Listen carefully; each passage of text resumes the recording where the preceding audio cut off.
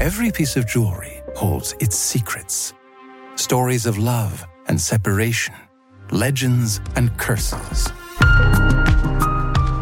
Discover The Voice of Jewels, a podcast from L'École, School of Jewelry Arts, supported by Van Cleef & Arpels. Unveiling the stories and secrets behind history's most fascinating jewels. Soon available on all listening platforms. This is Life and Art from FT Weekend. I'm Lila Raptopoulos, and this is our Friday chat show. This week we are talking about Mean Girls in theaters now, which is a musical based on the 2004 teen movie classic starring Lindsay Lohan and written by Tina Fey. The original film was a phenomenon. Mean Girls has been called one of the most quotable movies of all time. You have probably heard the phrases, "On Wednesdays we wear pink," "She doesn't even go here." That is so fetch. Gretchen, stop trying to make fetch happen. It's not going to happen. It was so popular that in 2018, a musical adaptation came out on Broadway, and then that did so well that they've released in theaters now a film adaptation of the musical adaptation of the 2004 movie. It has a very similar script as the original and songs from the Broadway show. So today we are talking about the Mean Girls phenomenon, what the original movie's legacy is, and whether we need this new version. Let's get into it. I am Lila. My hair is full of secrets. Joining me in New York is Brooke Masters. She's the FT's U.S. financial editor. And for her, the limit does not exist. Hi, Brooke. Welcome. Hi. Also with us from London, she's wearing sweatpants, so she can't sit with us. It is producer of the Life and Art podcast and occasional guest host, Lulu Smith. Hi, Lulu. Hi. Sweatpants is all that fits me right now. Okay, Mean Girls. As a refresher for listeners, Brooke, how would you describe what happens in the original film? Basically, Lindsay Lohan's character, Katie, comes from having been homeschooled while living in Kenya to your basic average American high school in Illinois and discovers the horror of life with cliques. And it's all about her navigating all these different groups and trying to fit in. And you know, there's the requisite romance plot but basically girls being absolutely horrible to each other. Okay, so let's meet the main characters. So there's the protagonist, Katie. There are the Mean Girls, which are called the Plastics. That's Regina George, who's the queen bee. And please jump in. Gretchen Wiener, who is one of the Mean Girls, and then Karen. Right. Karen's the dumb one. Gretchen is the gossip. So before we get into more detail about the movie, I would love to ask more about both of your relationship with the original. I kind of love that we're coming to this from different generations. When it came out, I was a freshman in high school, sort of facing a 2,000-person public high school, kind of like that one, and thinking, I'm such a loser. I don't really know how to ingratiate, and feeling like, wow, there really are mean girls in this town. What about you, Lulu? Yeah, I think I first saw it when I was like 12, but sort of forgot about it. And then it came back when I was like 15, and suddenly everyone was rewatching it. It was everywhere. They were all like quoting it, and without irony, I would add. Oh no, they were taking the wrong. Truly, yeah. And I think that's experience kind of the wrong message. I think that's kind of something that happens sometimes with these kinds of films, where like the potential for people to misinterpret it is like quite high. Mm-hmm. But yeah, it was definitely like a massive part of my teenage years as well. Like this and Anchorman are the films that I remember people quoting all the time. Brooke, what about you? For me, the movie came out just as I was parenting a little girl who was actually being tortured by mean girls in nursery school. Oh my God. So it was incredibly powerful. I actually even read the self-help book on which it was originally based, which is called Queen Bees. And so in that way, seeing it live on screen, like brought to life, was really just so much fun. Yeah. And what did you both love about the original? I mean, I think the bottom line is that it's really funny, and it has this like savage, unrestrained comedy to it, which I think is very like satisfying if you're a teenager, but also it's, I think, a film that has a really compelling plot. Like obviously it's quite formulaic, but there are lots of like twists and turns that happen. But the thing that's kind of eclipsed it now is the one-liners and the kind of throwaway characters and the fleshed out world, which makes it very eternal. yeah, Sort of live on. timeless. Yeah. I mean, I love the original Mean Girls. And what made the first movie so powerful is not just that the characters are great and the jokes are fantastic and the lines are brilliantly written, but it was really biting. I think it's a bit like Casablanca that way, where each individual character, even though you don't see that much of them, is really fleshed out. And that's, in some ways, that conveys its underlying message, which is that everybody has value. Although there are these mean girls in charge, that everybody else has value too. And by giving each one of them a real existence, that's really powerful. Right. First of all, I love that you're comparing it to Casablanca. I wonder if Mean Girls has ever been compared to Casablanca before. That's amazing. I agree. Also, at that time, Lindsay Lohan was in her absolute prime. She had The Parent Trap had come out, Freaky Friday had come out. She was very relatable and talented. And the movie, as I remember it, it was really smart, and it was also dark in ways that would surprise you. There are a lot of ways where you thought you were gonna get a typical thing, and then it would be deeply inappropriate. Yes. And that was very tittillating. I felt for that time, it felt like it was doing something different. Yeah. One line that I use still is Gretchen Wiener towards the beginning keeps saying that's so fetch. And she's trying to make this line happen. And at one point, Regina just turns to her and it says Gretchen, stop trying to make fetch happen. It's not going to happen. And I think that encapsulates something that continues to happen to me regularly, which is stop trying to make this thing happen especially in media. Stop trying to make this sort of become a trend. It's not a trend. Yeah. That I think about all the time. There are so many lines, even fall for you, Glen Coco, you go, Glen Coco. Glen Coco doesn't exist outside of those 9 words. And yet he is somehow a cultural phenomenon. Candy cane grounds! Okay, hurry up. Taylor Zimmerman, 2 for you. Glen Coco, 4 for you, Glen Coco. You go, Glen Coco. Before we move on to the next, is there anything that we should say about why that movie hit so well then?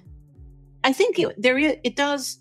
Mean Girls comes in the period where people are, where women film goers in particular are beginning to say why are we always the side light? The movie's always about the guy, and we're the sidekick, or where maybe we get 5 minutes. And this was a movie absolutely about women. I mean, young women. But women. And not about love. I mean, it was, I guess there was a romance plot at the end, but it was also about young women being able to be more things than one, able to be nerds and also popular.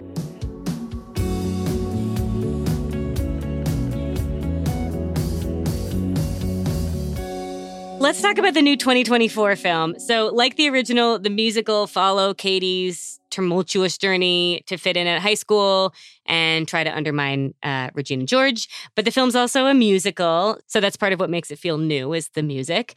This is a totally new songbook. It's written by Jeff Richmond, who is the husband of Tina Fey. Very top line. What did you both think of it? I mean, I just want to say on record, I have a lot of nice things to say about this film, but the songbook is a crime. It is an abomination. It is a stain on the legacy of Mean Girls and Tina Fey. I'm sorry, Jeff, but I don't know what he was thinking. Imagine being given the literary masterpiece that is the Mean Girls 2004 script on a platter and coming up with, I can be who I want to be and sexy.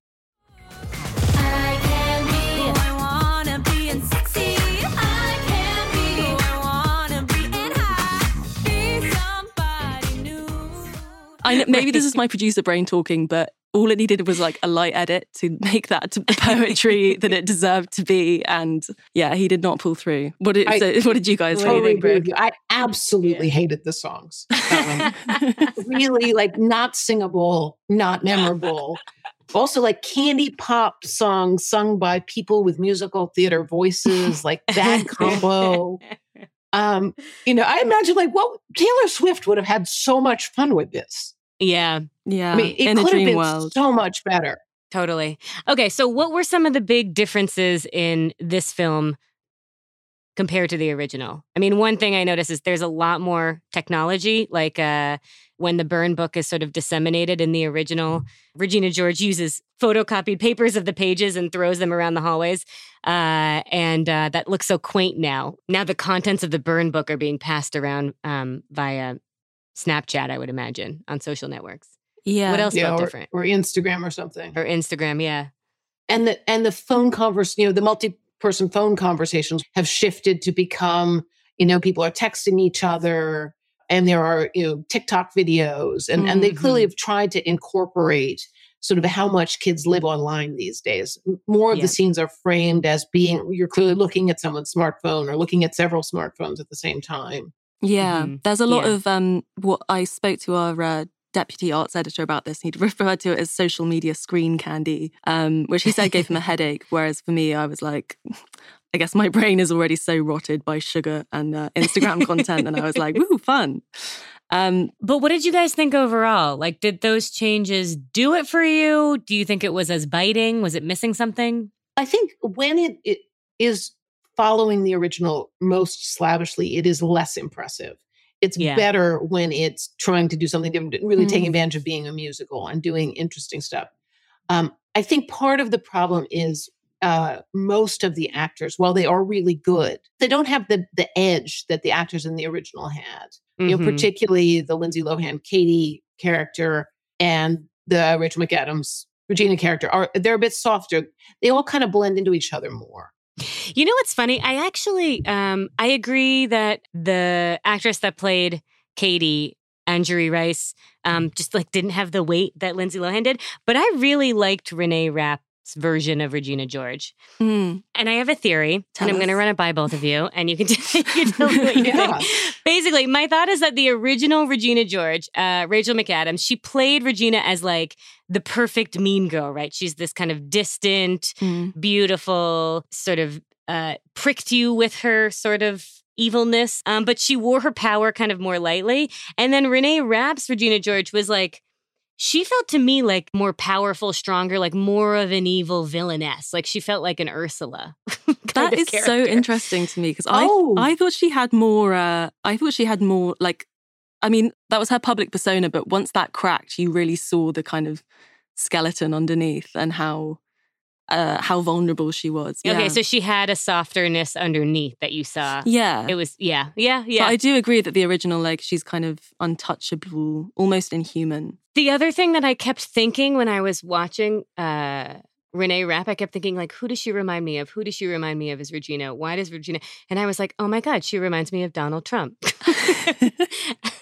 Wait, and I felt like, is this Regina George? Yeah, this 2024 Regina George. Is she Donald Trump? She's like kind of scary. People don't like her, but they follow her. She has this sort of like populist power over everybody where they don't quite know how they've been manipulated, but they have. And her meanness is like brute kind of, but also funny. And I don't know. That's my theory. I think that this film was a commentary of today's political landscape in the context of a high school musical. Tell me I'm wrong, though. Maybe I'm wrong. I don't think I feel Donald Trump, but the idea of a bully who actually has a bit of has insecurity underneath, I think, did come through much more strongly in this one. And I do love your Ursula comparison from Little Mermaid, because it is partly because of the showstoppy songs, I think. She's in some ways a bigger character. Yeah. The original is much more brittle and just scary. Yes. It's a more insidious evil. I mean, to your Donald Trump point, I do think I can imagine him singing, "My name is Donald Trump and I am a massive deal." So yeah, I think that tracks. My name is Regina George, and I am a massive deal. I will. My last question about this before we move into the final section is just this film is very clearly targeted at Gen Z. It's full of stars that young people know. That I didn't necessarily, although Renee Rapp, I knew. She's in Sex Lives of College Girls. She was great in that. The actress who plays Janice Ian was the voice of Moana. Did you both feel like I did that this movie was not made for me? Well, I think partly because I was already old for the first version. It wasn't about me. It was about that I was less bothered by that because I enjoy Mean Girls, not because I thought it was made for me, but because it's just a great movie. Yeah. That bothered me less. Yeah. What about you, Lulu? Yeah, I think I definitely felt that it wasn't made for me, but I'm deep internet enough to be sort of adjacent and like understand some of the jokes. So I had a kind of like cool mom perspective on it. What did you think, Lila?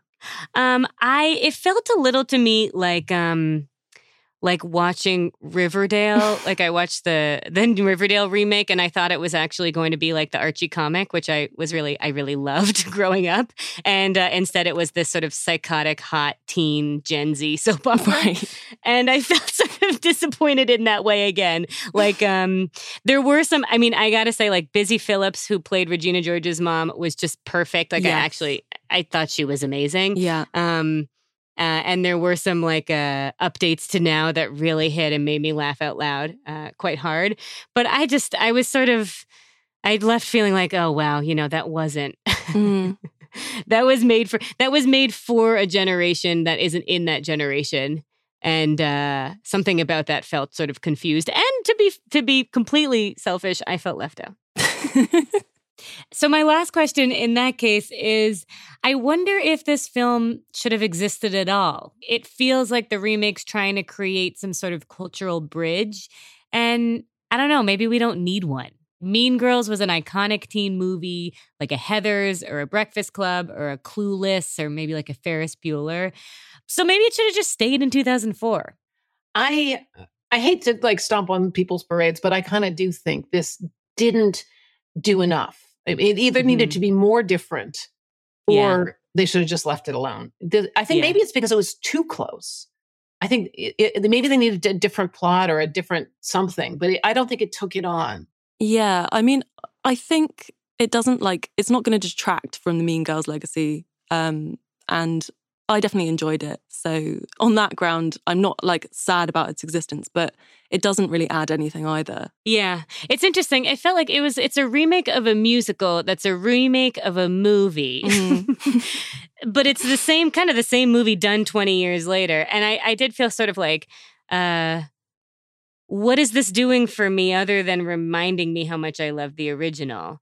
But I also know that that's a hard thing. Like, I don't have a solution to that problem, which is like, how do you invoke the spirit of the original, but also do some clever thing to make it new and exciting. So maybe it's fine that it is what it is.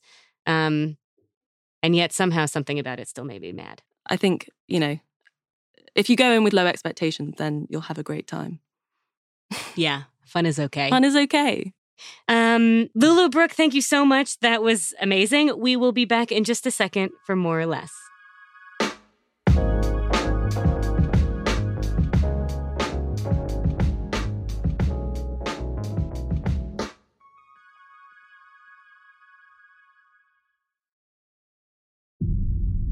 From the Special Investigations Team at the Financial Times, this is The Retreat.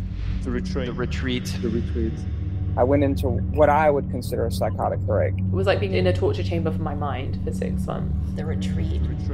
The final goal is to purify the mind. The Retreat is the first series from Untold, a new Financial Times investigative podcast. Coming this January. Welcome back for More or Less, the part of the show where each of us talks about one thing that we want to see more of or less of culturally.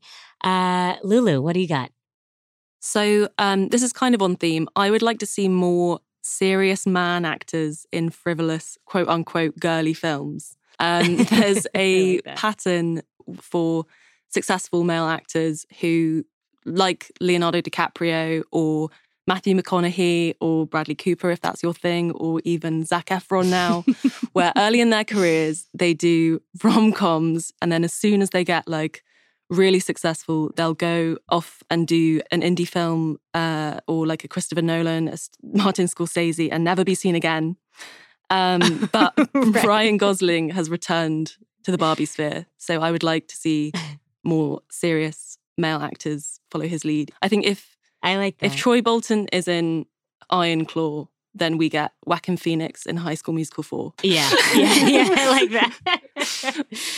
that. Brooke, what about you? I want fewer universe expansions. I don't want the 75th Star Wars or the 37th Marvel. I would like a new world. Give me a new world. Mean Girls was great because it created a new high school. I mean, I just want some new ideas. Give me something else. I like that. That's really great. I agree. I think that we should be reading more plays. I saw a play on Broadway last week called Appropriate, starring Sarah Paulson, and it was amazing. And afterwards, I wanted to revisit it. I felt like, what's going on here? So I looked it up and I read the play. It's by Brandon Jacobs Jenkins. It was free online. And I realized that we stopped reading plays at some point. Like we all read Shakespeare when we were kids. And then unless you study theater, that just stops. But reading it was great. I thought I had a great time. I thought it was like a thing that we should be talking about more. They're short. They take a few hours to read. It's like all dialogue, which is the best part. That's such a good idea. So that's it. Read more plays. I love that. Thank you both. This was so fetch. Brooke, Lulu, this is a real delight. Thank you. Thank you. Thanks for having us.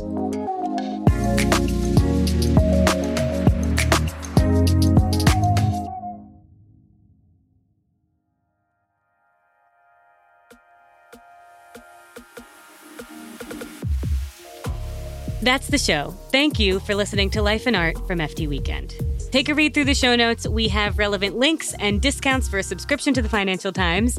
We also have ways to stay in touch with me and with the show, whether that's by email, on X, or on Instagram. I'm Lila Raptopoulos, and here's my talented team. Katya Kumkova is our senior producer. Lulu Smith is our producer. Our sound engineers are Breen Turner and Sam Javinko, with original music by Metaphor Music. Topher Forhes is our executive producer, and our global head of audio is Cheryl Brumley. But before you go, we have a special extra treat for you. Our senior sound engineer, Breen Turner, is here, and he's brought in his Halloween costume from last year to show us. Hi, Breen. How are you? Hi, Lila. I'm good, thanks. Good. So I'm looking at a photo of this right now because we're not in the same room, but I know you have it with you in studio. Yeah. It is a pink cardboard box that covers your body. It's got a lipstick kiss in the middle of it. What am I what am I looking at exactly? What are you looking at? So this is oh my god, what transforms an ordinary man into an anthropomorphic walking burn book.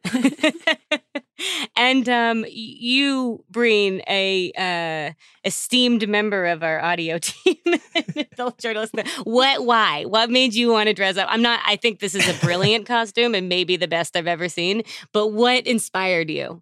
I'm a big fan of arts and crafts. And I'm just a big fan of Mean Girls. It's something me and my girlfriend both really like. It's very nostalgic for us and it's very quotable. And I know that it's something that a lot of our friendship group would recognise and appreciate as well. As an aside, Breen is currently holding this up, and it is not just a cardboard outline of a book. It's actually got physical pages. Yeah, there's with functioning pages. Personalised insults. Amazing. Was it a hit, Breen? How did it come off? Yes, I think it went down well. I think, was it worth the effort? It did take a while. There was a lot of hot glue involved, but I think it was. Breen, thank you so much for coming in for just this moment. Thank you.